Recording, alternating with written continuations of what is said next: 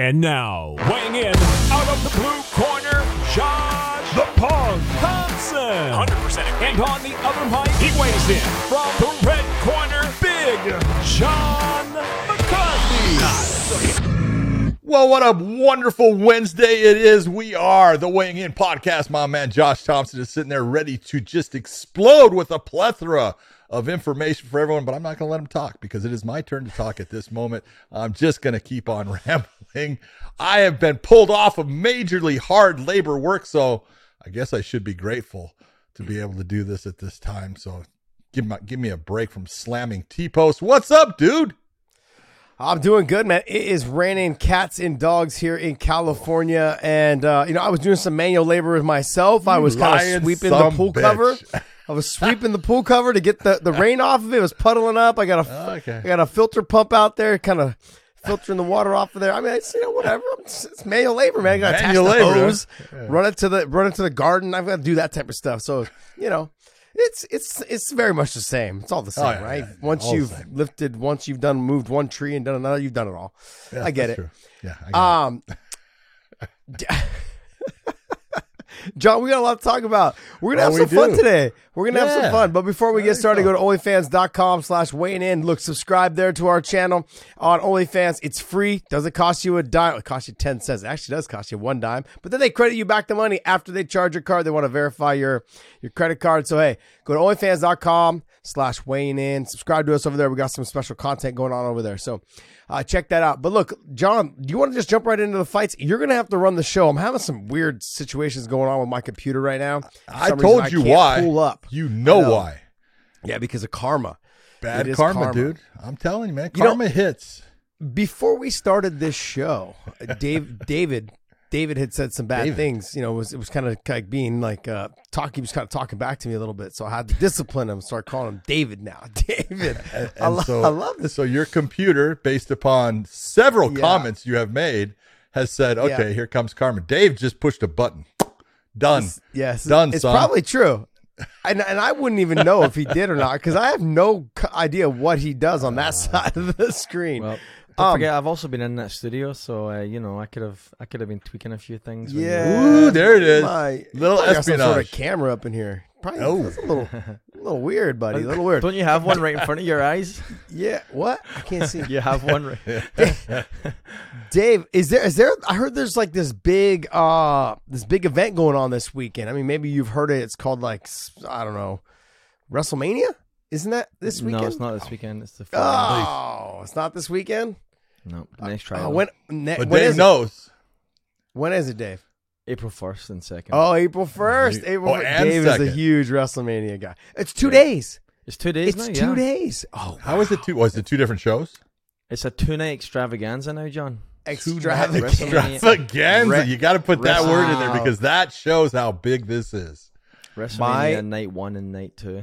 My Twitter has blown up with just nothing on my feed, nothing but WrestleMania stuff. I mean, maybe because, I don't know. You know what's funny? WrestleMania in 2020, COVID started, 3 years ago, a couple of days ago now. Mm-hmm. March 13th. Lockdown. Yeah. And WrestleMania happened obviously 2 weeks after that. And so they just released a new T-shirt that says WrestleMania 2020. And then the caption underneath it says, I wasn't there. You know how you usually get the shirt that says, I was there? I was there. That's good. I wasn't there. That's good. That's very good, right? That's awesome. I'm going to have to order me one of those just so I can wear it on this show. All right, well, John, go ahead and take us away, man. We're just going to talk about a couple fights on the UFC card that's coming up this weekend. We're going to kind of go over a couple fights on the UFC pay-per-view that's coming up in a couple weeks. And then we'll talk about some news. But we're going to do the best we can since I can't see, and I'm kind of like the one that normally goes through it all. Wrong. Go ahead, John. Take us away, buddy. Let us know what's going on. Well, we got the UFC on ESPN 43, I believe. And coming from San Antonio, Texas, a great place if you've never been there. The riverfront is awesome. It's beautiful there. It is a really cool place.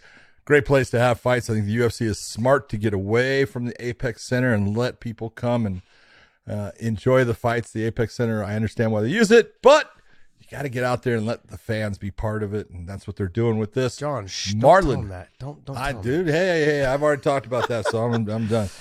Marlon Vera versus Corey Sandhagen being the main event. That is a fantastic, in my opinion, bantamweight matchup.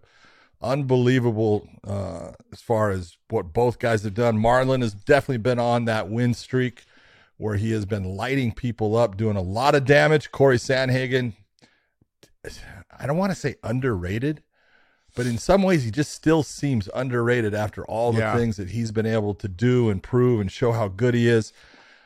He's dangerous, and he's dangerous from a lot of places, you know, and the length of him is just amazing when you think at 135 damn pounds. Yeah. It's crazy.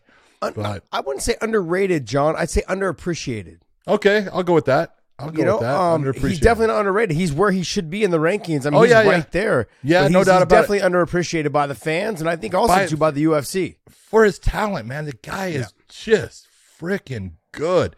And then I'll talk to guys that, you know, train with him. They go, oh, my God. Or guys that go to the gym, and it's the first time, and he'll say, hey, you want to do some, you want to do some minutes?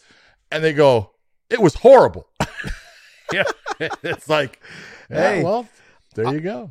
I've got a story for you, too. Kyle Driscoll, who used to fight at 145, was training over there with Corey Sandhagen. He's like, the very first time I ever sparred with him, he's like, this little skinny twig kid. I'm like, whatever, I'll spar with him. Light this ginger up. He's like, he lit me up. And then Kyle now fights at 55. Kyle's fought at 45 on the Contender, I think the Dana White's Contender Series, and then he's he's fighting at 55 now because the weight cut was just too much. But he's like, when I went down there to train with him, he's like, holy shit. He's like, I thought this little skinny twig kid, I was going to just light him up. I was going to take him down. I was going to do this. So I couldn't get him down. And when I couldn't, and Kyle Driscoll can wrestle. Yeah, he can. Good wrestler. Yeah. And good wrestler. And he's got good length. He's got some good speed. But Sandhagen fucking tore me up. Just pieced me up on the feet. I couldn't get him down. He's like, he was knees to the body. He's like, everywhere that I thought I was going to have the advantage, he took it away from me. And that lets you, like, and I've also heard stories from other guys, you know, Rafion Stotts and other guys have said, man, I'm not saying that he beat me up, but I'm saying that these were the hardest, rounds that I've had with someone who is that technical. You gotta be very cautious and careful with him because he's sneaky good. Good. I was like, wow, that says a lot. And it's not just those guys. A lot of good guys have trained with him and said how great he is. Yeah, and then you take a look at Marlon Vera. Look at Chito Vera has been on fire if you think about it. You know, all the, the Rob Fonts, the Dominic Cruz, beating Sean O'Malley the way he did.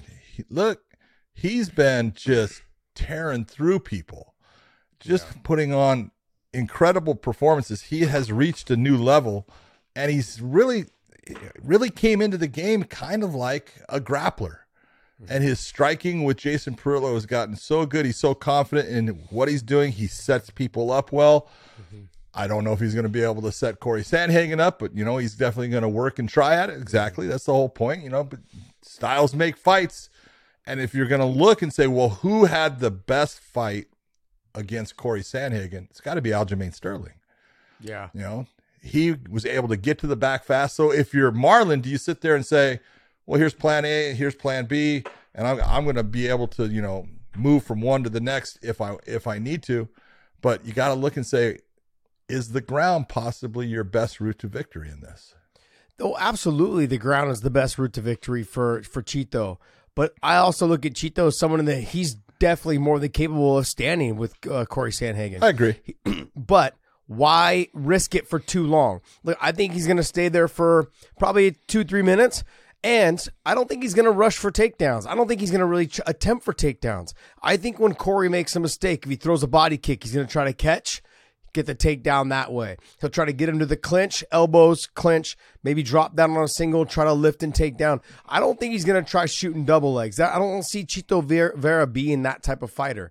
No. He's somebody that's going to wait for the opportunity to present themselves. He's not going to force it. He sparred with him. He fought Rob Font, and he took everything that Rob Font had to give. And he's got a beard on him, and he knows that. He can go ahead and take the damage and deliver the damage just back. And it seems like he's a little bit more of the bigger, thicker, powerful fighter, whereas Corey's more of the taller, slender fighter with the I wouldn't say technique, but very technical. He's slick on the feet, whereas Chito is slick also, but a dog when he does. He's like a grimy, just someone that will step in, big elbows. Kind of a little bit reminds me of a Tony Ferguson on the feet a little bit. Like, I'll take a shot, give you a shot when Tony was younger, and just give you the elbows, give you the knees, give you all the dirty, nasty stuff that I know is going to hurt you and do work to you. Chito's that kind of guy. But absolutely, John, to go back what you were talking about, him on top, him in the takedown position, even him off of his back. But I think he's going to have to be on top to slow Corey down, because Corey, I think, will also just back out and try to get it back to the feet. Sure. I think on the ground, Chito's got to be the guy on top doing the damage, the elbows, the ground and pound, working to a 3/4 mount, working to the back. Any of those positions, Chito is definitely the better grappler. But I don't know if he's the better wrestler enough to get him down. That's where I think he's going to have a little bit of a problem. He can't force it. And as you say, better grappler, I agree with you. I think he's the better grappler when it hits the ground. Mm-hmm. I don't think he's the better grappler in stand-up grappling from the clinch. Corey Sandhagen in that position is dangerous. He's got dangerous elbows. He brings knees up beautifully because of the length that he has. And so it's a weird, conundrum if you look at it. If you're Marlon Vera and you say, I want to get him to the ground, but I don't want to be in the clinch with him too long where he can be dangerous. I can be on the outside with him, but he's got length over me, so I need to control that range. I don't want to be too far out. I want to be within a range that, boxing-wise, I think I can box with him. That's a good thing for me. I get into where now I'm clinched up. I have to be very careful because he does have big-time knees, big-time elbows. This is what makes this fight, in my opinion, so exciting. Yeah, and also think that because both of them can take damage and they can deliver the damage. But I look at who has the potential to deliver the more powerful shots and change the dynamic of the fight very quick, and I think it's Chito.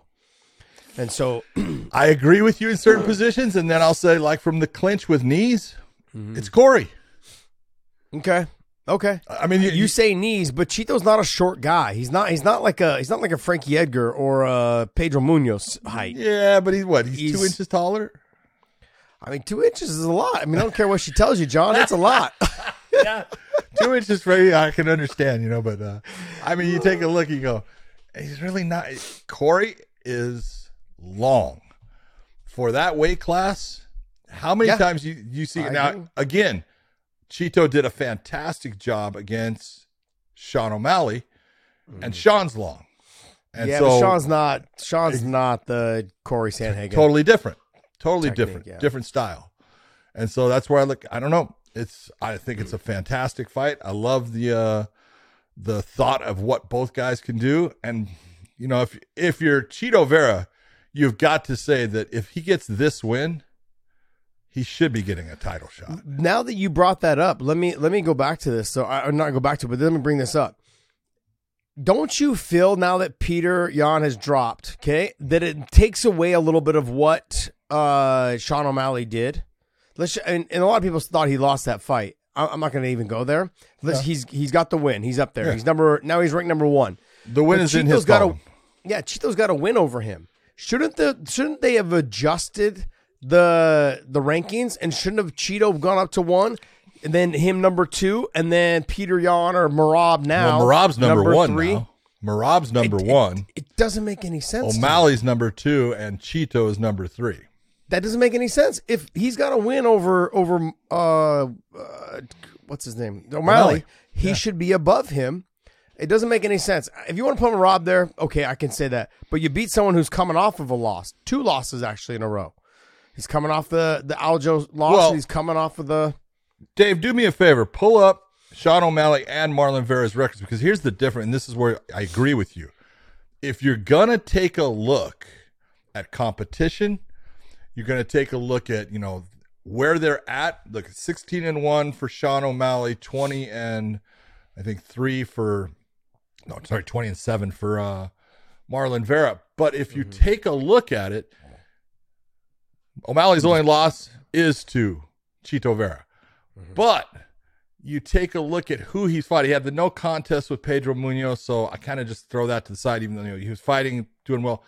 But he got a win against, Almeida, who is a good fighter at one time, kind of shot after a certain point, especially after the Cody Garbrandt, that was a big loss. That he really changed as a fighter. So he's got the win against Thomas Almeida. He had the one against the man with the green hair, Chris Montino.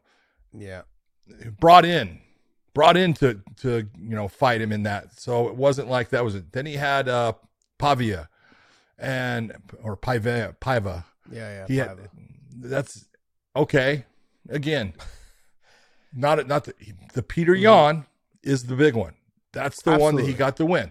But if you look at Vera, he had the win against O'Malley, and then he lost to Jose Aldo. Okay, It was a decision loss. He lost it. Davy Grant walks through Davy Grant, right? Beats up on Davy Grant. Got a decision, but just really controlled that fight, won it. Frankie Edgar knocks him out. Rob Font just, obliterates him with big shots. And you take a look at the damage on Rob Font. Then he knocks out Dominic Cruz. Who's fought the better competition? Yeah.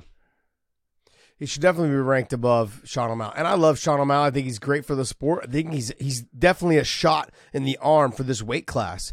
Because he brings something. He brings more attention to this weight class, as if it doesn't need more attention because it's already the best weight class in the world. So you have 135, even in Bellator. This is the most stacked weight class in Bellator across the sport. The 135-pound division in the UFC. Yeah, all the way. Featherweights are great, but the bantamweights you got to look at just a little bit deeper.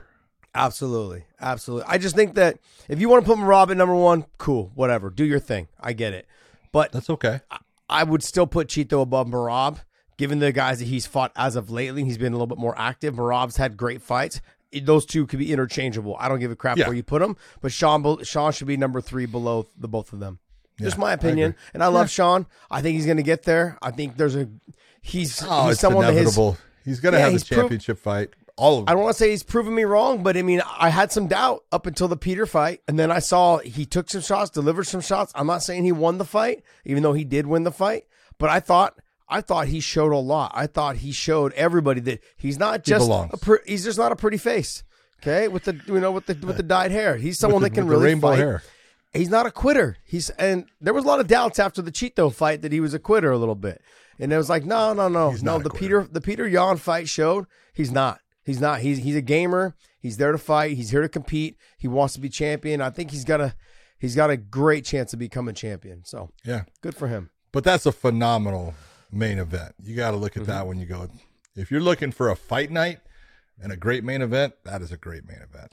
But John, you said that's a great main event. But look, I don't want to talk about the whole card because you look at the rest of the card, and that's kind of where we're left now. Like, give me some more fights on that because I don't have it in front of me. But tell me give me some other fights you'd like to talk about on that card. There's only like 2 or 3. Yeah, Alex Perez versus Manel Cape is actually a really good fight. There you go. Because of the matchup. The way they both fight, what they both do, I think that's going to be a really interesting and fun fight to watch. You can take a look at the co-main is Holly Holm and Yana Santos or Yana Kunitskaya, whichever way you want to look at it. But in all honesty, Yana's coming off of being pregnant. Holly is, not the same Holly Holm as we've seen in the past. So her last fight was real telling. Her last fight was real telling to me on how much she had slowed down. Yeah, and it's father time, and it's nothing against her. I mean, I've always been a huge fan. I love her for the longest time. She's fantastic. And absolutely, this is just what happens. She's a great person. Like that, I love to be around great people. That's why I surround myself with Big John and David. And this is I love to be around great people.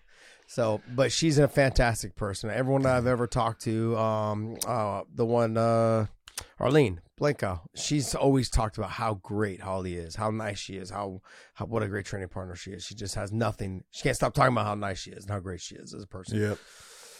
Andrea Lee against Macy Barber, I actually think that's a really good matchup. Fantastic fight. Who comes to fight all the time. Macy Barber's got a lot going for her now. She's kind of back on that roll. And we'll see, confidence. Exactly.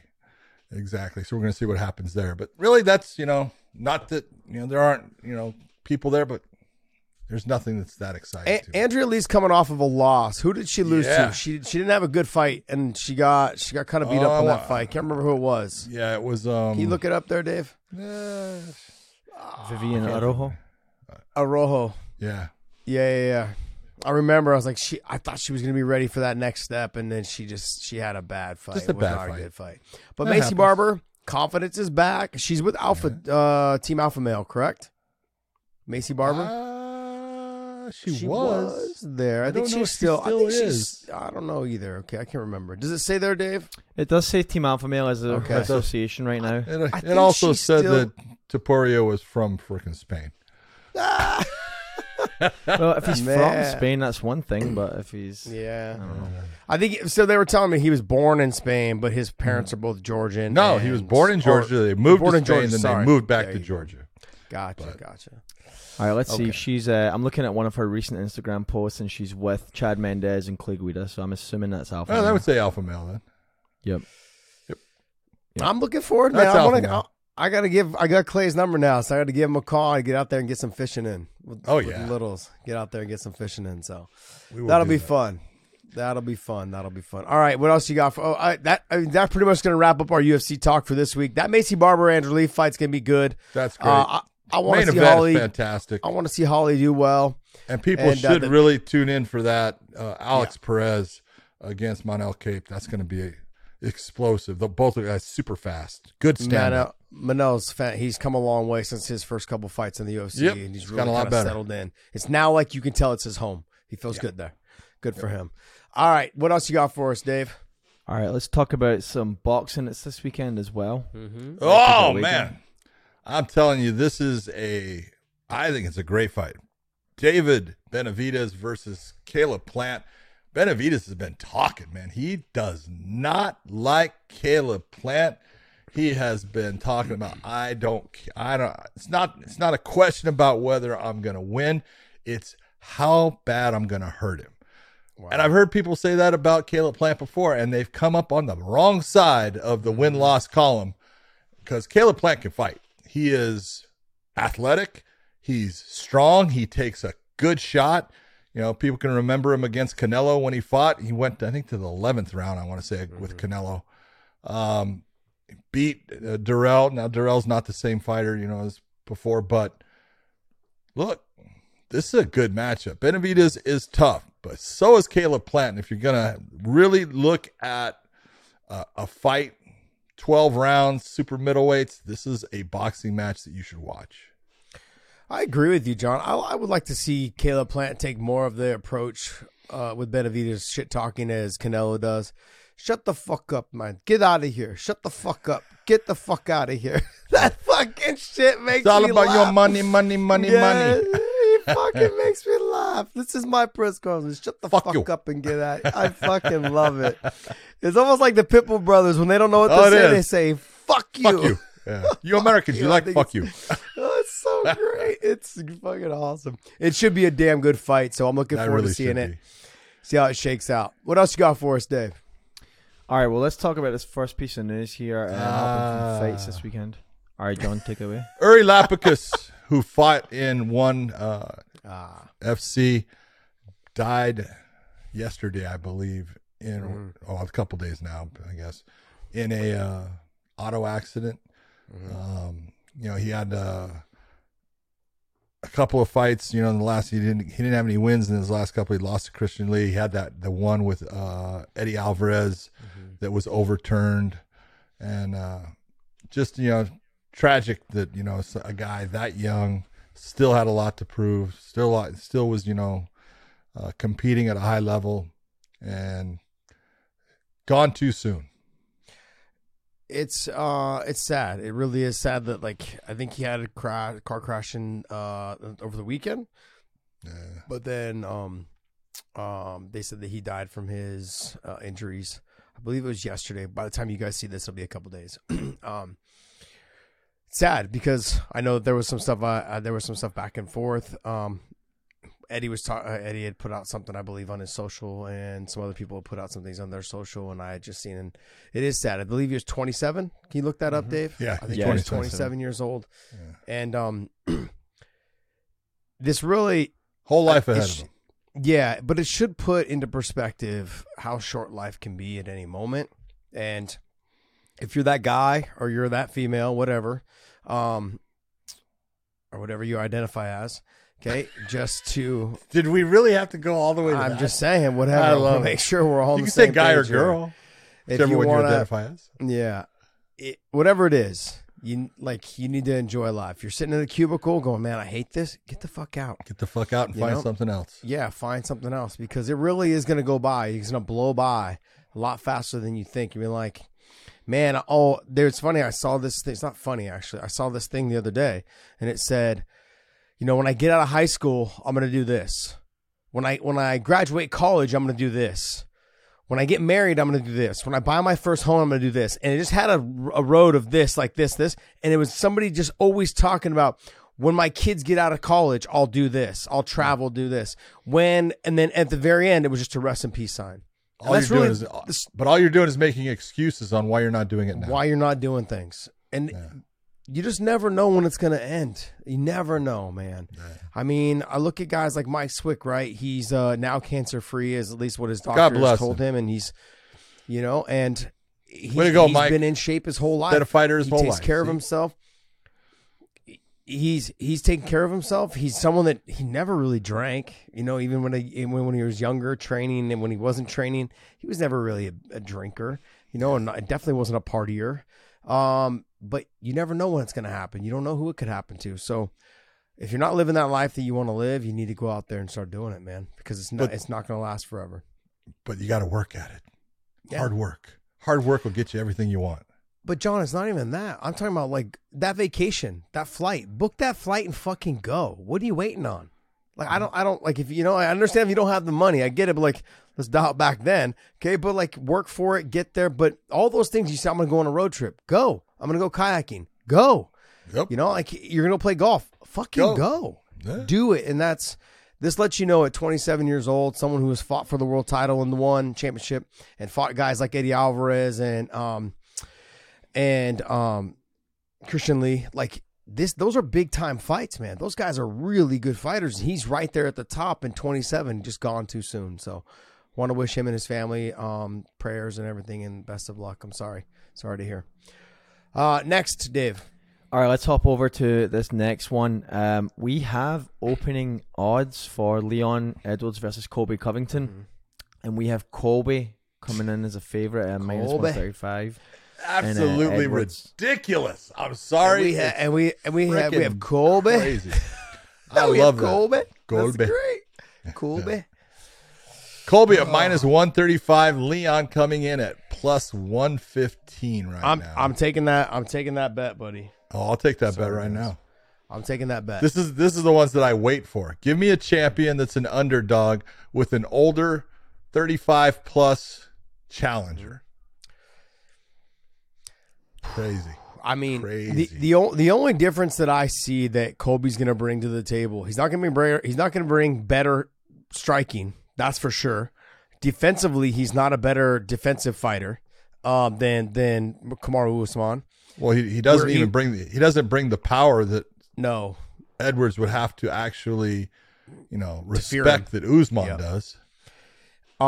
But where I will give him is that I did notice when Leon, especially in the 4th and 5th round, which most people do, they tend to worry more about being taken down because they don't want to lose that takedown because it's a lot harder to get up than when you're fresh in the first round, 1 round, 2 rounds, 3 rounds.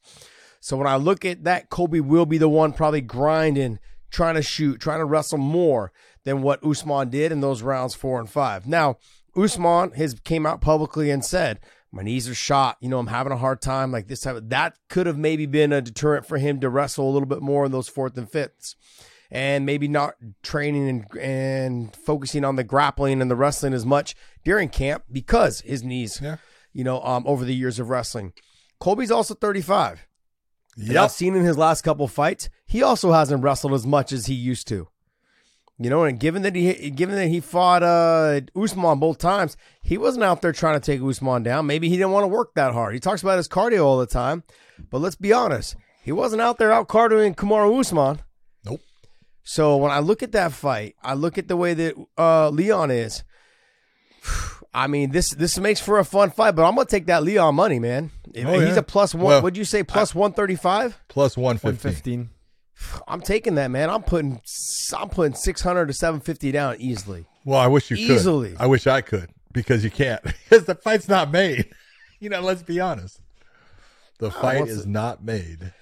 I'm gonna come out on that, John. I'm gonna do it. I got some backroom dealings right now. You go, baby. Everyone's got their little back bookie in their pocket. Come on, buddy. You got that guy. Everyone's got to have that guy. Hey, guys, I want to get you guys to join us over at onlyfans.com/weighing in. Look, John and I have obviously partnered with them. I've continued to say this over the last month now, but we've started to create some more content for you guys. We're going to start being more active. I've actually put that whole onlyfans.com/weighing in onto my homepage for my phone so I can start doing more videos and uploads instead of sending them to Dave. But I want to make sure that you guys are more interactive with us. We're going to also be doing fan questions from there. If you don't submit your fan questions on OnlyFans, we will not be answering your fan questions. So I would like to make sure that you keep it at the OnlyFans. It's free. I want to remind you guys, it is free. Other athletes are on there as well. They are working with MVP. They're working with AJ McKee. They're working with Chris Cyborg, Luke Rockhold, Brent Primus. I mean, there is a plethora of fighters that are on there that are showing techniques. Brent Primus, I know, is doing some grappling techniques. Fantastic rubber guard type situations that he does. Luke Rockhold getting ready for his bare knuckle fight with Platinum Mike Perry. He's constantly doing his footage there and available. Make sure you guys head over to our onlyfans.com/weighing in. You guys can branch off from there and start subscribing to all of the other fighters from there. And like I said, it is free. So join us over there at onlyfans.com/weighing in.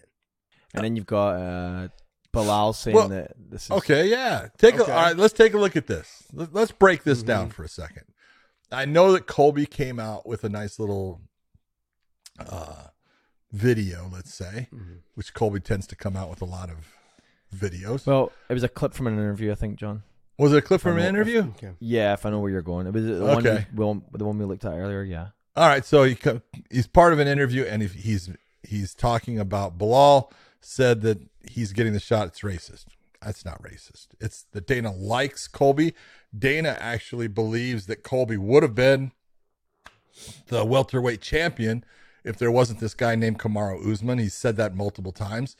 And so if that's his belief, it doesn't mean it's true, but it's his belief. And so he's giving Colby another shot. Colby is 17-3, right? 17-3, Josh.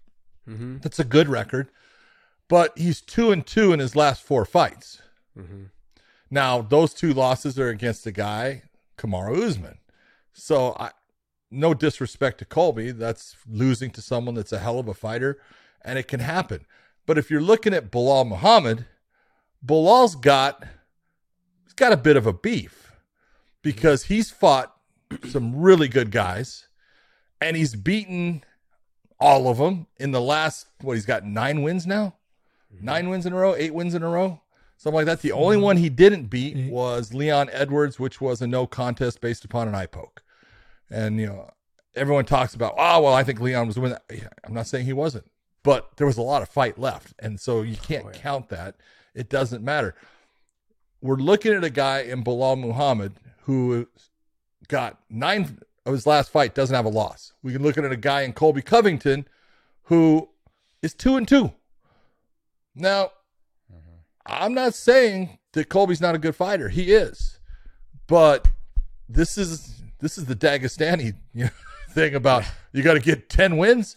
Well, obviously not if you're Colby Covington, because you're 2-2 in your last 4, where if you're Belal Muhammad, you have a true argument in saying, I deserve the shot because I haven't lost in what was the last time he lost? Was back in Jeff Neal in 2019. 2019.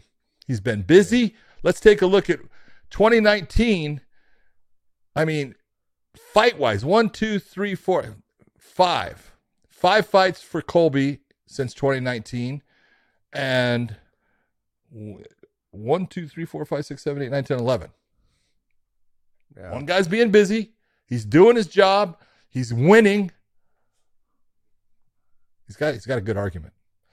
He has a great argument. I mean, okay, thank you. I love Belal, man. I'm a big fan of Colby also. Huh? But I'm actually kind of on Belal's side. So I'm on Belal's side because Colby right now, like I said, like you just said, is that he's 2-2 in his last 4 fights. Yeah, it doesn't make any sense. Let him fight Let him fight. And somebody else that's there in that rankings. No disrespect no. as far as, his 4 fights, but the 2 wins are coming off of older guys. Mm-hmm. And Tyron Woodley was basically past his prime. Okay? When he beat Robbie Lawler before the loss to Kamaru Usman the first time, Robbie's past his prime. It's not that he can't fight, but let's be honest, Robbie's not the same fighter, that he once was. And George Masvidal is the last one that he got his last win against, and you look and you go, I love George. Mm-hmm. Past the prime. He's not that same guy, at this point that he once was. And if you're looking at, Belal Muhammad, beat, Stephen Thompson. Some people want to say past his prime, still performing well now, got a couple of wins. Vicente Luque, definitely not past his prime. Sean Brady, definitely not past his prime. I don't know. I just think that he's got a really good argument. He has a great argument. This is definitely not a racist situation, though. I want to make sure that's clear. But there is that Dana White privilege. Now, you can say whatever you want about that. There's a Dana White privilege. There really is. There always has been. Even when I was in the UFC, it has nothing to do with the color of your skin, though. It has to do with Dana White privilege. No, it has to do with who he believes is going to put more eyes on his product. It could have something to do with some other things, though, as well. I mean, I've seen some favoritism because, girlfriends and friends. Well, I've seen favoritism because of that. That has nothing to do with the skin, the color of your skin. No, it doesn't. That's what I'm saying. It has everything else to do with other things. Yes. So everyone has that. Look, when you're the boss, which he is, get to make the rules. You can do what you want in that situation and match up who you want. Right. Ultimately, it really comes down to who Dana wants to see fight. Now, yeah, I read somewhere along the line that they basically said, "Hey, Colby, you're going to drop those charges against George Masvidal, and then we're going to go ahead and give you this title shot because you're holding things up right now. So Masvidal needs to be able to fight Burns, and we can't have him fight Burns unless you drop these charges because then it's going to be there's too much going on. So he's got the title shot, and they've got Masvidal fighting Burns. Okay, behind the scenes, things can happen. And if that's the truth, I mean, it sucks for Leon, but sucks for Leon, sucks for Belal. Yeah, but I think Masvidal and Colby both panned out for this. Sucks for both of them. I'm being honest. Hear that, Josh? What? Did you hear that was the case? Yeah, it's kind of like being talked about through the back doors of Twitter a little bit. People are saying like, hey, he got promised a title shot if he dropped the charges against Masvidal. If there's one thing you got to look at, he went to London. He made weight to be a backup. True. Now, I thought, and we talked about it, why did you not fight Belal Muhammad on that card? That's going to say who's the person that deserves the next shot. You beat Belal, you definitely, okay, you got it. Well, John, I want to remind people that when you're normally the backup, you're still getting paid show money. Yeah. Because you made weight. So why would you, like, I'm just being honest, why would you want to, and maybe the show money's not obviously not your normal show money, but they're saying, hey, if you come in and you make weight, we'll give you $100,000 or we'll give you $50,000. We'll give you $80,000. Or would you rather try to make the $300 to fight Belal and potentially lose it and only make half of that? I don't like the risk reward kind of thing, right? Like, I don't have to take any chance if I never fight and still make $80,000 to $100,000. Yeah. Sign me up. I get that part of it. I'm just being honest. I mean, every fight, if I don't have to take any damage, okay, and I'm a backup and I make weight, I get paid, and I get paid $100,000 or whatever it was, he got paid. Sign me up. And you get Dana saying, and you get the next shot. Exactly. Okay. Exactly. Yeah. It's already there for you. I'm sure that was all worked out beforehand. Like, hey, if I do this and you pay me, or even if you don't pay me, I get the next title shot, right? If I don't get used. Yes, absolutely. Okay. Yeah. I'll take it. Made sense. Makes sense if you're Colby. But one of the things to think about, and this is part of the reason that I, picked Leon Edwards to win the rematch or the trilogy with Kamaru Usman is, sometimes you got to look at percentages and you got to look at the way things are. And, when I did my little thing, I was talking about, look, the wrestling of Kamaru is something that I always was so impressed with, his ability to wrestle well, take people down, control them. And I think that, he still has that wrestling behind him, but he's older. And when I say older, he's almost 36 years of age. And if you look at, percentages in title fights, people that are 35 years or older, 2-28 in the last 30 title fights. 2-28. And Colby Covington is 35. 35. Yep. Yep.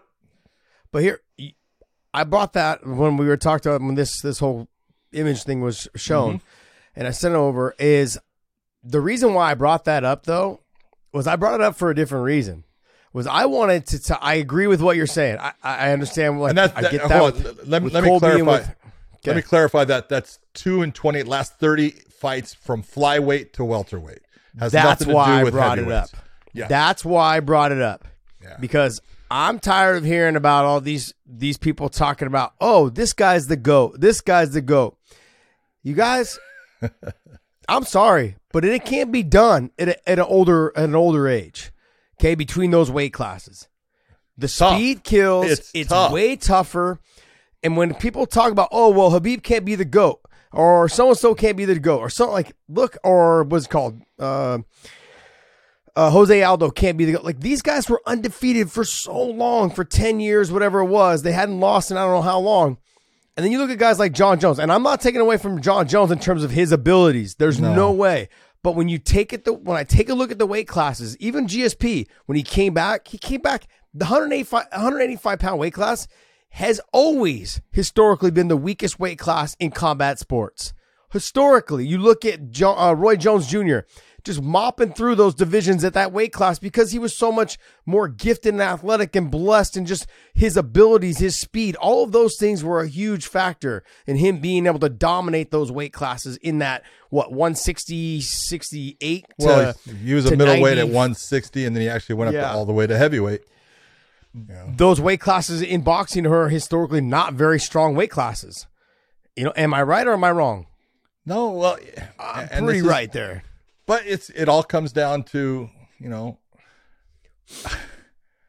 big athletes have a lot of choices in where to bring their skill set, be it basketball, be it baseball, be it football, be it, any sport they want. It's when you are a guy that's 125 pounds, you don't have a whole lot of, say. You can be a gymnast, you can be a jockey, you can be a fighter.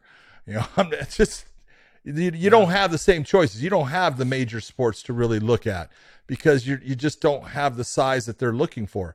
So when you look at the people that become fighters and how good of an athlete they are, there's more of them by far because they don't have all those options.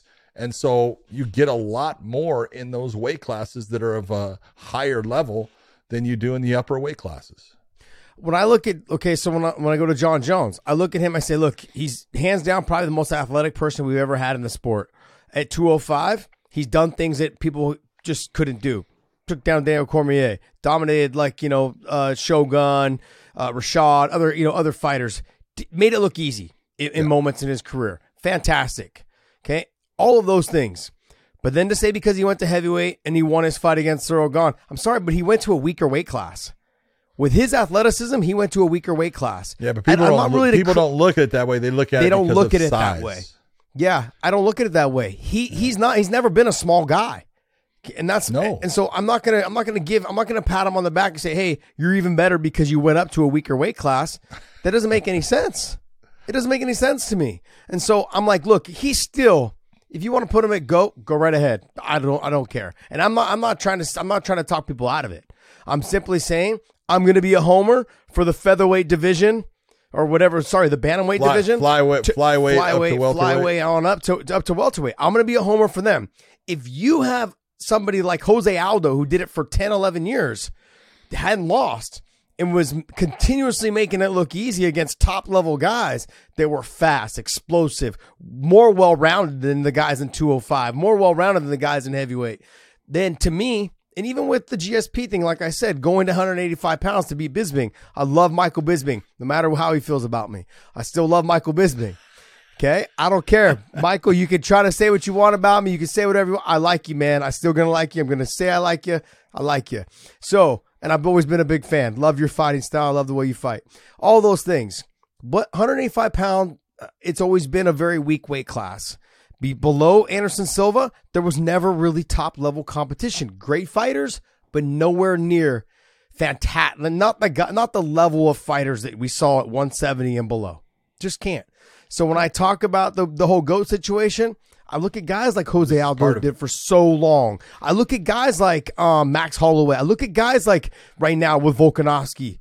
It's hard not to put a conversation in and say these guys have more of a stake of a claim of potentially being the GOAT with a couple more wins here and there and challenging themselves against other guys that are just as damn good, okay, in the weight class above that are still in that one or flyweight to welterweight division. I hold more, I give it more clout, more credit, more credence to it. And if you do it in that duration during those weight classes than I do from 185 and above. That's why I sent that whole image over of those guys. Cause like guys like Kamaru, man, fucking animal to do it for as long as he did and to fight the guys that he fought. Gotta give him some love, man. Okay. Now I'm going to go off and say, this is what people are going to say. Go ahead. Tell me. You can sit there and say whatever you want and you can put, anything as all of it goes and stuff. It really comes down to who's the guy that can beat them all. That's true. That's it. That's extremely true. And when you look at it, you go, it's a hard argument. Yeah. I understand it, but you got to understand, yes, he is that guy. He can beat them all. But I mean, can you imagine if I put DJ against John Jones? Oh, could you imagine, Volkanovski, any of them? And it's like, but that's what people can say, and they have a valid point. Yes, he's the guy that can beat them all.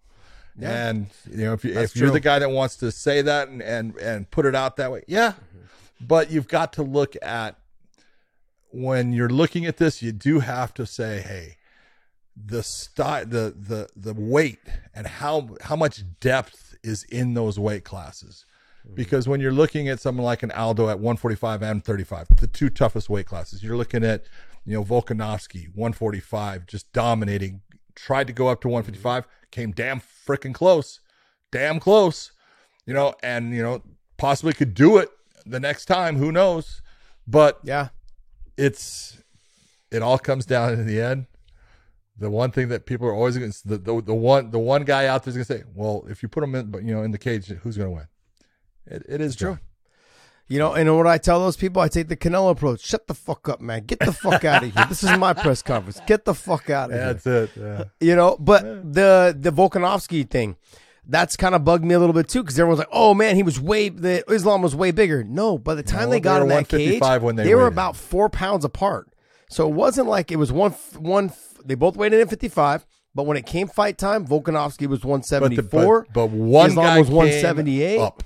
But one guy came up, and that's what people are going to recognize. Yep, I do. Yeah. I do get it. But look, they weren't that far apart. And I know 4 pounds is a lot when you're talking the best guys.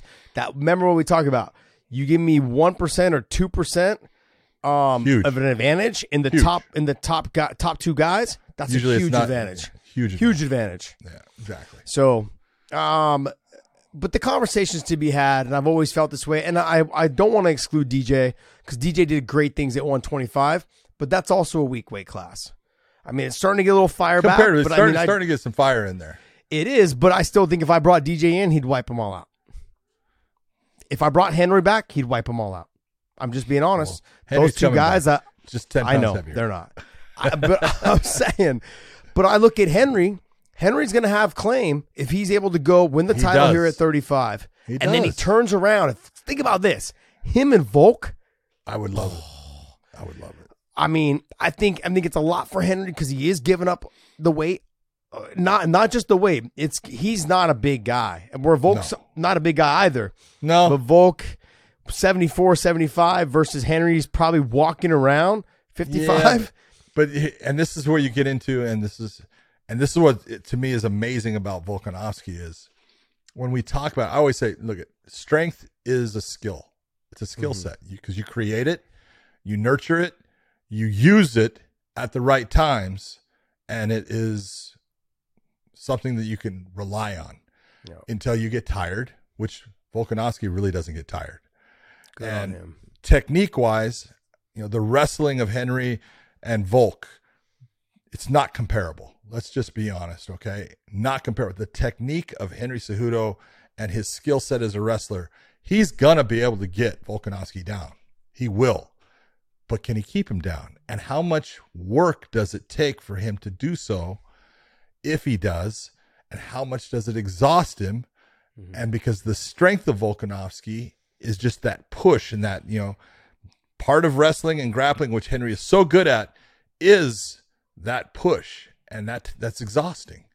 And can Volk push him past the point where now he's exhausted? I haven't seen anyone exhaust Henry. The only person I've seen absolutely dominate Henry Cejudo was DJ in one fight. I was the referee of it, and he hit him with body shots. And once you get hit with body shots and you're hurt, it's a different ball game. It just doesn't come back. Yeah, I thought Marlon dominated him, and not dominated, but put it on him in that first round. But then Henry made the adjustments. Yeah, but see, I don't go with a round. That's I get it. Because look, it's a long fight. And if there's one thing, Buddy McGirt's the one that told me. I was doing a boxing match one time. I love Buddy. 10 rounds. Buddy McGirt, great trainer. And his fighter comes out, his fighter's getting lit up. Second round gets lit up. Third round gets lit up. And I'm like, and I go to the corner, I'm just standing there looking at, and I look at Buddy and I say, hey, Buddy, watch your fighter. And he looks at me and goes, John, it's a long fight. We got a lot of rounds. Watch what happens. Right? And sure enough, his fighter turns it around. He won that fight, 10 rounds. Right? Afterwards, I said, hey, you taught me a lesson.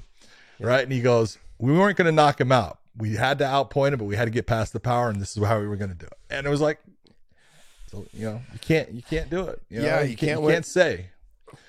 Yeah. Sometimes. But when you look at someone like a Henry Cejudo, right, who's a gold medalist in the Olympics and two weight class, champion, he knows how to make the adjustments. Boy, he does. He knows, and that's what he did in that Moraes fight, man. It was just like, and his ability to do it the way he did it is what was so impressive, because that was a change not only of the game plan of what he was doing. He knew I have to take these shots now. Yeah, and by doing so, I'm going to be putting shots on him, and it's going to wear him out. And he did. Yeah, man, fucking great fight. I'm interested to see if he gets past Aljo, if he's going to go right to the 45-pound weight class, which I think he should. I don't think he should defend it one time. I think he should jump. He's already best. Basically, I consider that him defending it because he never lost it. Yeah. That's the defense right there. I gave you guys time to settle the division, to figure out who your best guy was. Well, there's your best guy. Let me take it. Let me just take it now. Yeah. So he takes it. Now he goes to 45. That makes for a fun fight because the style of those two guys. Oh, yeah. I look at him like, man. And both are so good. Yeah. But he's got to get past Aljo. That's not easy. But I was right, though, John. I think those weight classes are the best in the world. So there we go. Till someone tells me otherwise, man. All right, so big guys, we do have to bring up. We have to bring up one thing because we really didn't cover it on the last show. It was Mokaev and the knee bar situation. A lot of people, I want to explain. I don't understand why didn't they stop that fight? They didn't stop the fight because he kept fighting. Yeah. When you're put into a submission like that, we just talked about Frankie Edgar versus Tyson Griffin. Do you remember talking about that recently? Yes, we did. And you want to talk about both of them put their opponent into nasty knee bars. Yep. Nasty. I mean, I was cringing. It was hyperextended so far on both. That's because we're not flexible, John. Neither one of us are flexible. So if the knee goes any way that way, we're like, oh. Well, and you have these situations where, as a referee, what we're looking for is what we tell the fighters is, hey, if you're stuck in a submission, we will let you work your way out. Mm-hmm. Okay. But if I see it go, I see a dislocation, I see a break, I'm telling you, the fight's over. I'm coming in. You've let it go too far. You're not going to be allowed to continue on to fight with that dislocation or break.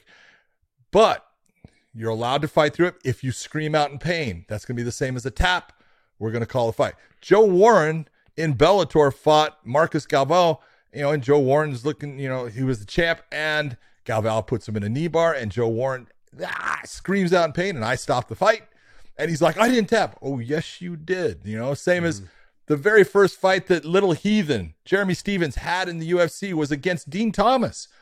And he was putting it on Dean, which was kind of surprising to me at the time because I had never watched Jeremy Stevens fight. And he's putting it on, and Dean ends up getting it to the ground, and he puts him in an arm bar. And I told Jeremy in the back, same thing I say to every fighter, and part of it is don't scream out in pain. If I do, I'm going to stop the fight. And he gets put in the arm, and he screams out, and I stop it, and he goes, I didn't tap. I go, what did I tell you in the back? And he goes, right? Because, and it happens. And you don't mean to scream. It's just, it's instinctive as far as it just goes that point too far.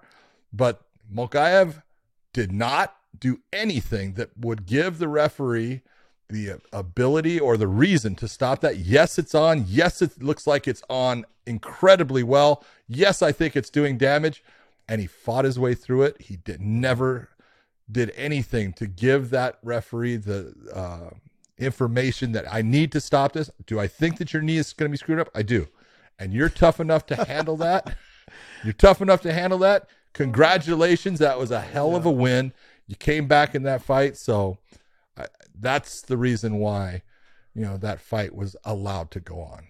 More power to you, man. Hell yeah. Tough son bitch. Dave, what else you got for us?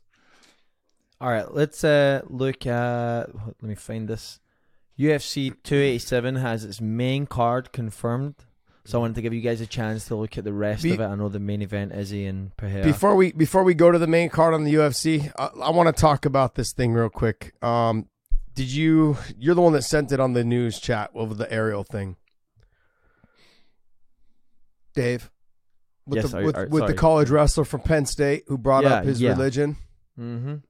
Yeah, you want to talk about that real quick? Sure. Do you want me to find the clip? Yeah, I mean, like it's right here. It's basically his tweet. It's on our news. Yeah, that you sent. Yeah, I got it over here. Okay. Just give me a second. So, do you want to just give like an overview while? Just an overview of it. Go ahead. Okay. So, Ariel Helwani tweets out a clip from one of the basketball games. I assume. I don't know. No, NC2As. It was Penn State wrestling. All right, so that's how much I know about that. Yeah, NC2A wrestling. Yeah. Yeah. So, anyways, Ariel goes. I'll say it. He says, "What a strange and disrespectful thing to say. Pretty darn weird. Not to mention offensive to Muslims. Also, can't believe they put the clip and posted it on Twitter." So basically, there's a young man from Penn State who had just got done wrestling, becomes a national champ. Guy comes out. He just talks about his God. He did say that no fake prophets of Muhammad and other things. I do understand where Ariel is going with this. But do you have the clip there? Yes, I have the clip. So can you want to play that? Yeah. So we can hear it? I haven't seen this. You haven't seen it? Nah. Wherever Has it been he deleted? pulled the clip from, it looks like it was deleted. So now I have to try to find where that clip might be. So the young man gets on there, thanks God. Do you know his name, Josh? And in that way I can... I forgot who it was. Okay. I think, look, I understand what Ariel is saying, John. I think what it was is the young man wins the national championship. He comes off the mat and he gives thanks to God. He's like, I'm not gonna, there is no other gods. There's no fake prophets, Muhammad and so forth and so on. I just give thanks to God for my skills, my athleticism, my ability, and everything.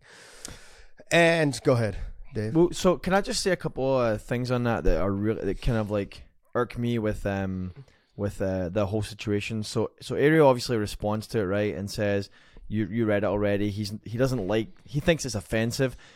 First of all, the first reply on there is by a verified guy called Kevin Kaufman, and he says, strange, ? Yes. Off-putting? Yes. Offensive? Only if you're looking to be offended. And Ariel replies to that saying, are you Muslim? ? So that's just, it's just like, it's very true that he's just looking to be offended. He's looking for an opportunity to like be offended. The other thing like that is, that kind of irked me is I watched Conor McGregor's interview on Ariel, and Conor said to Ariel, like he brought up the Dylan Dennis thing. You remember that crazy interview from a few weeks ago? And Conor was like, you just need to like focus more on the positive. There's so much to be positive about, and you just need to focus more on that. You need to get away from some of this like silliness and start focusing on. And Ariel was kind of like, you think I'm being negative or something? And Connor's like, no, you just really like. There's too much positive out there. You really just need to focus on that. And I thought that was really like. I think that's a good comment though. From Connor, right? Yeah, because look, you can focus on the negative, and you can take a look at it. Every time that, let's just, we'll say Habib, we'll say Islam. How many times? John, can I just finish the point real quick? Oh yeah, go ahead. So then yesterday on Ariel's show, sorry about that. It's just real quick. Yesterday on Ariel's show, he goes on this rant about how Colby getting the shot is like bullcrap, and how Burns Masvidal should be up there, Belal should be up there. He goes on this rant, and it's just this really weird, like, this negative, like, there's just this really negative like take. And even one of his producers had a pretty good take, in my opinion, was quite objective in his approach with it. But Ariel just comes off so negative about stuff, man, and it's like. It's hard to just watch that sometimes for someone with such a big audience. Sorry, John. Yeah, go ahead. I look at it this way. There are positive people in this world, and there are people that are negative. And they look, no matter how good something is, they always look at the negative side of it. And your brain can get wired that way. To where you're not doing it intentionally, but every time that something comes up, you see the negative while someone else can see the positive.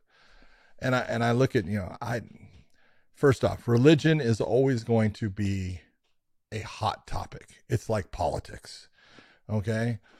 I always look and say, whatever religion you are makes no difference to me, as long as you give respect to other people's beliefs. I'll let you believe whatever you want, but allow another person to believe what they want. And in actuality, I look at, all religions, they're basically the same, just different names for different people. And it's okay. This wrestler in the moment, I guess, said something about false prophet. If he wants to declare that Jesus Christ is his savior, great. Does that bother me? No. If a wrestler comes out and is Muslim and says that, Allah and the Prophet Muhammad, they're his savior, great. I have no problem with that. That's what he believes, and he can express that. It's called freedom of religion and freedom of speech. And to sit there and to be looking at that in a negative fashion, there's just no reason for it. It's like, hey, be happy for the kid that he came out and did something that few people can do in winning an NCAA title. Yeah. And that with that enthusiasm, he believes that, God, through prayer and everything and the hard work and sacrifice he made, gave him the ability to win that. Now, I've always thought that God doesn't give a shit who wins a fight, who wins a wrestling match, who wins a football game. Okay, because there's guys on both sides, be they Muslim, be they Christian, be they Jew, that are, praying that they're going to win. I think he doesn't care. I think he just cares about do your best. Whatever. Don't be negative, though. I think what has happened over the years is negativity is what sells. Yeah. And whether, and I'm not saying that it's Ariel horrible. is staking on that claim. And I look, and I've listened to Ariel's shows. I like Ariel as a person, no matter what our stuff we've gone back and forth through stuff. I actually like Ariel. Okay. And I'm gonna continue to say that I like Ariel because I do. And I'm not a hateful person. And John, you and I have had these conversations. I don't have enough energy in the day to have hate towards somebody. It's called a waste of energy, waste of time. And when I see Ariel, and Ariel knows this, I always say hi to him. I don't disrespect him. I do give him a little jab here and there, but in a very friendly way. And that's just me though. Like I'm that person. And I've got nothing but respect for Ariel. He's done a lot with his career, and I've said this before. Yes, he's someone that came into the gym a long, long time ago at AKA and was asking guys to do interviews and asking me to go ask guys to do interviews that were there. And I have no problems with that. And I did. I went and got Kane to do the interview. I went and got other guys to do the interview. I think Mike Kyle, some other guys, did interviews with him. I don't hold that against him. I think it's kind of really cool that he went from being the guy that jumped from gym to gym to working for ESPN and now running a huge show. I'm clapping my hands for him, man. I'm happy for him. Yeah. I say, I know I jab at him a little bit here and there, and I'm bringing this up because at the end of the day, this young man won a national championship. He got the mic. He said what he wanted to say. Now, I also look at it too. I don't always agree. I didn't really agree with what he said about false prophets. Okay. Look, but that's a lesson. That's a lesson I think he needs to be talked to on the side. You don't need to bring down other people's religions. Now, whether he meant it that way or not, he believes in his God. He believes in his religion. And I support him 100%. And I support all the other people that believe in their religion 100%. There you go. As everyone knows, I'm very close with Habib, Islam, and Umar, Usman, every person, Abu Bakr, everyone, Ali, everybody. You cannot ask for better representatives for the Muslim faith than the people you just talked about. Yeah. Because they give respect to everybody. They don't interfere with anyone's religion. They talk about, things that they want to, inshallah, and all those things as far as what they believe. And they should be allowed to do those things. And anybody that would be in any way offended, because someone could sit there, even though they're not saying false prophet, they could be offended. Because that's not my religion. But I also look at this. This is a learning lesson for that young man, whether he picks it up or not. But at the end of the day, John, this whole thing, there needs to be a conversation to be had with the young man and with Ariel and with everybody else. This is not a let's slander him or let's down talk him and let's try to get him taken off or let's try to get the tweet or the post of him doing his acceptance speech after taking off Twitter. No, that's not how. We're not silencing people here. He has his right, just like you have your right to say that you didn't believe what he said. That's where this is a hairy situation. We've got to stop with this whole thing. It's out of control. The young man believes something, you don't believe it. If you don't believe it, then that's fine. Maybe you reach out to him and say, hey, I'd like to have you on my show. You have the platform to do stuff like that. Do it. Don't try to get his interview taken off Twitter and to say that I can't believe they posted this on Twitter. What are you talking about? That's what this platform is for, is engagement, conversation, getting out there someone's success. And this young man just won a national championship. Pat him on the back, say good things, talk to him maybe separately. Anyways, that's enough. I'm gonna stop ranting on this before I get a little over the top.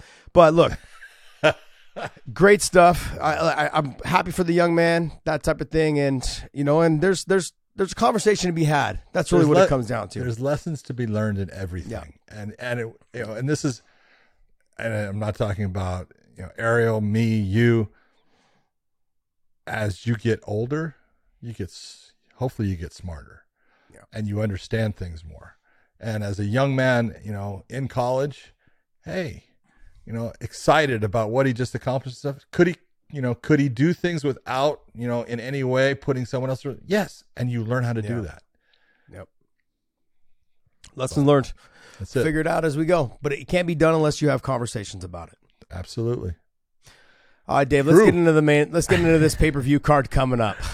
All right, UFC 287 main card was announced, by the way. So the main event we know is Pereira and Izzy, and then the co-main is Burns and Masvidal. But the other three fights have been confirmed: Rob Font, Adrian Yanez, Kevin Holland versus Ponzinibbio, and Raul Rosas Jr. versus Christian Rodriguez. Who's the main event on the prelims? Go one more. I heard somebody got bumped off, and they were pretty upset about and that. Chris Curtis. Oh yeah, Chris Curtis. That was Chris Curtis. Chris Curtis came out. The Action Man. Yeah, I like that guy. Him. Oh, I love him. We saw him in L.A. at the last Bellator. Great person. The Tuville. Fun to be around. He's got a great, attitude about everything. But you take a look at that. Kelvin Gastelum. Sorry, Kelvin Gastelum against Chris Curtis, right? That's now the. Did you see Kelvin's response to Chris Curtis, where he was super positive about it? Kelvin Gastelum was like, "It doesn't matter. We're gonna do this," and whether it's prelim main event. He said something like that. I can't remember the exact word. I'm looking for it right now. But his response to Chris Curtis was great. Like Kevin Gastelum was like, I don't care where we are. We're gonna get this fight and move on. That's Gastelum. He'll fight you in a phone booth. Yeah, dude. I'm gonna get paid. Cool. I'll fight you anywhere. He's my MMA Roberto Duran. You seen those fights that are going on, like where they both have their seatbelts buckled and they fight in the car? Yeah. They say go, and they both have to unbuckle their seatbelt and they start fighting. That's fucking fantastic. That's Gastelum. You put him anywhere, he'll do it. He's awesome. All right, let's go ahead and talk about the main event. What do you think, John? Izzy versus Pereira. He's going to do it again? Look, again, styles make fights. And you saw Israel in the first MMA match try to use wrestling at times. I think he's going to try to use that more, and I think Alex is going to be a little bit better at defending against it at times too. And I look at it and it's no matter what, Josh, when someone gets you, and he's gotten him several times now, both in kickboxing and now in MMA, and it's in the back of your head. I don't think things are going to change. Yeah, you have a guy that's knocked you out twice. And you have a guy who did it in MMA where you've been the king for a while now, and he's got six MMA fights, and one of them is him knocking you out. I don't see how anything changes. And when you look at like how Leon beat Usman and then coming back with the confidence he had in this last fight, I look at the same thing. Now it's like, well, I know I can stop your takedowns, and if I don't stop it, I know I can get up because you're not. Sure, maybe you'll get me down, but you're not great at holding me down. Yep. You're not a submission threat. And I train with Glover Teixeira, who is a fantastic submission guy. And maybe I see the benefits of being able to get up against him, the confidence it gives me to get up against somebody like him, those type of things. And plus, he is huge for the weight. Oh, dude, I don't know how he makes it. I don't know how he makes it either. And it's the one thing. The one thing that's the difference maker is very similar to John Jones when. He ended up facing guys that had at least comparable length and size to him. It changed what he was able to do. Same with Israel. He's fantastic at controlling the length and range of his opponent based upon how long he is. He doesn't have that against Pereira. And so it's a big difference, maker. Styles make fights. And in this one, especially based on everything in the past, I think that Israel should have not taken an immediate rematch. I think he should have taken a different fight, gotten himself back with a win, putting himself back into a little bit better position, see what happens with, Alex, and if someone beats him, and then go get your belt back and then play the game, and you had more time to get yourself better at certain things. I'm not too sure that he took this fight thinking about, exactly what could occur, and the way that his mind is going to work, no matter what he says, it's sitting there festering. What happens if he loses?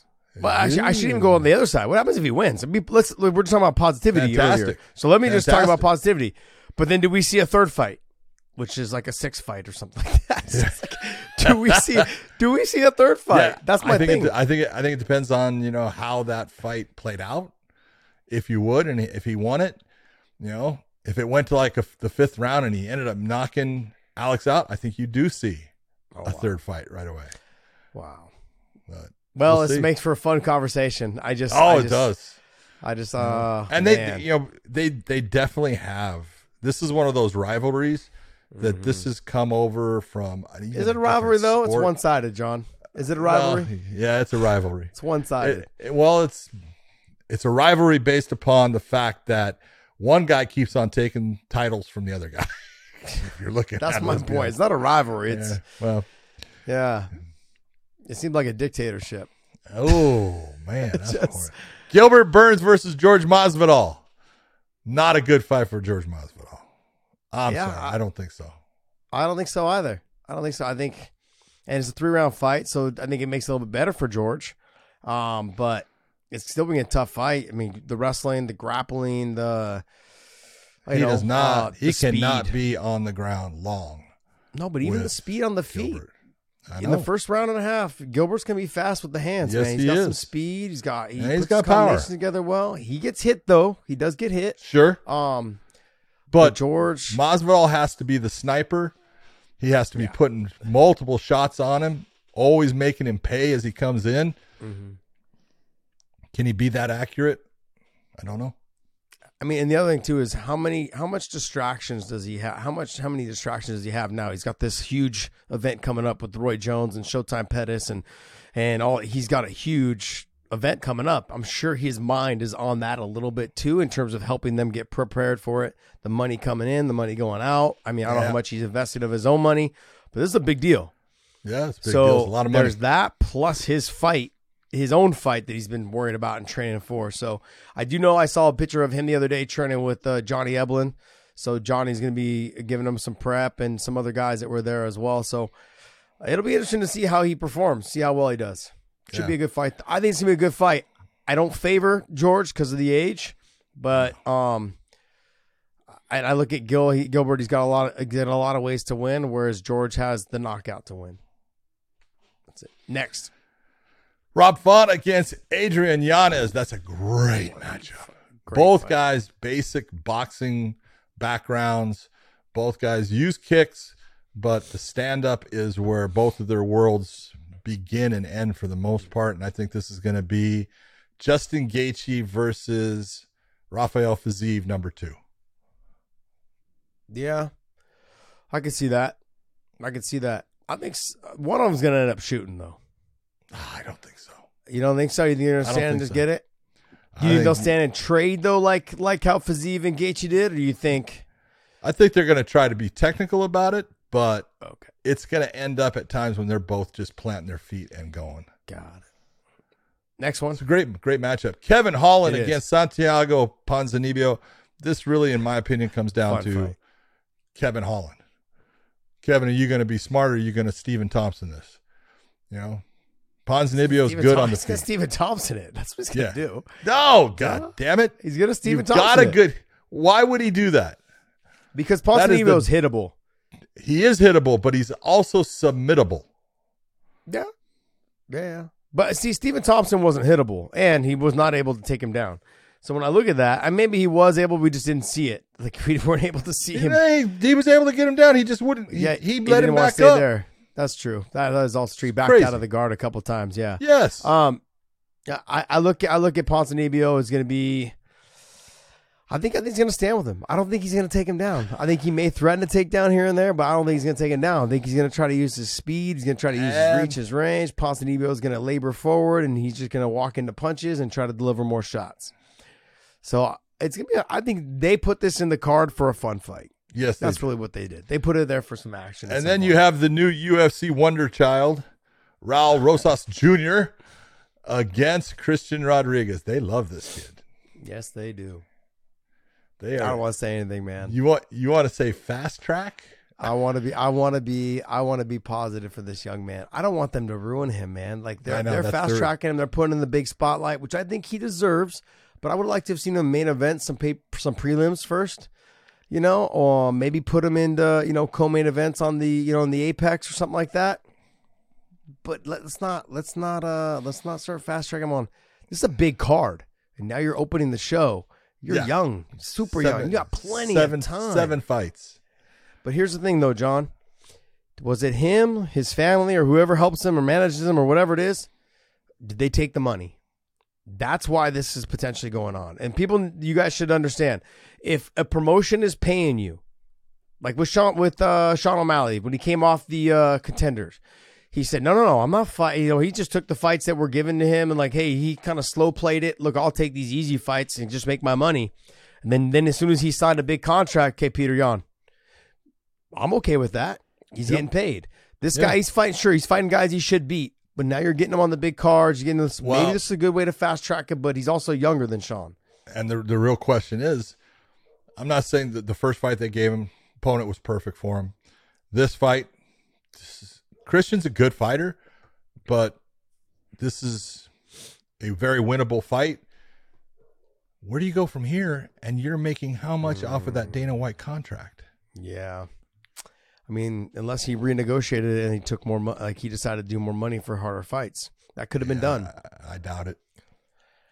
Not smart, man. No, when he did this, when he signed on that contract, you know what that contract was. Yeah, I do know. I mean, but they could be changing a little bit and saying, hey, we can renegotiate right now for a little bit more money, and we'll give you a little bit more, a little bit harder fights to get you kind of fast track to the title. Now, management sometimes will do that because they're greedy fucks, and this young man, whether he believes that they have his best interest at heart or not, that's true. Depends.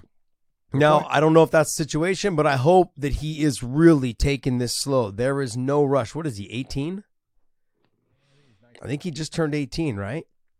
Dave, can you look him up? He turned 18 in October. 18 in October. So he'll be 19 in October coming up. Man. And there is such a difference, and people don't get this, between 18 and 25. Mm-hmm. Huge difference. Yeah. It's tough, but we'll see. We'll see how the kid does. He's talented. He's very talented. I'm not going to take anything get better away at the from striking. Him. He's got to get better at his striking. Yeah. He's got to focus a lot on that. I wouldn't be taking any big time fights. There's a lot of guys with good ground games, Josh. I know. Yeah. And they're next level ground games. Yep. Especially when you get into that top 15. Yep. And what weight is he at? Oh, that's a bantamweight. 135. He's 35. Okay, I wasn't sure if he was 35 or 45. Yeah, at 35, that's killers. That's murderers row. That like we've said this repeatedly over and over, and we're going to continue to say it. This is the best weight class in the sport of MMA right now. Yep. Hands down across every promotion. This is the best weight class in the sport of MMA right now. And it fluctuates. Sometimes it's featherweight, sometimes it's lightweight. Yeah, it's very rarely welterweight, But, I give him some love. But then, it's pretty much in that bantamweight, featherweight, lightweight division. Just right now, bantamweights right now, there's so many of them, and they're so hard. All of them are fantastic fighters. Bunch of savages. And they're good. They're good in terms of grappling. They're good in terms of stand up. They can wrestle. They can do it all. They can do it all in that bantamweight division. All of them can. Prelim main is Kelvin Gastelum, one of my favorites, against Chris Curtis. That's a great matchup. These guys are going to stand and bang. Absolutely. Can Kelvin take the shots of Chris Curtis? And I think Kelvin will wrestle a little bit more. He might. I think Kelvin will threaten the wrestling a little bit. I don't think he's going to have to force to use it. He just can't afford to take big shots early from Chris Curtis. Chris Curtis got power. We all know he's got power. I shook that man's hand at the CBS Bellator show. Jeez, man. You just grip him, and I'm like, damn, you can just tell. I patted him on the shoulder, and I was like, I was all just muscle. It was just muscle. I never had that problem. See, I was just bone. It's just bone right there. So, not him. This guy, he's stacked. He's got big shoulders, big traps, lats, everything. I'm like, damn. I wish I would have known what it was like to have heavy hands, big power. Never had it. So, I feel so heavy hands. You have to have big hands. I'm so small, man. I feel like I was so cheated out of my career, man. Can you imagine if I had punching power? Jeez, man, vicious.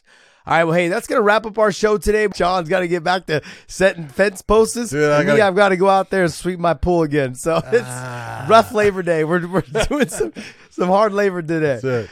But John, go ahead, man. Take us away, bud. Hey, for everyone out there, I hope you enjoyed the show, and we will see you on our next one, which will be after a great main event with Marlon Vera versus Corey Sandhagen. Can't wait for that fight. I hope you all watch it, and we will see you.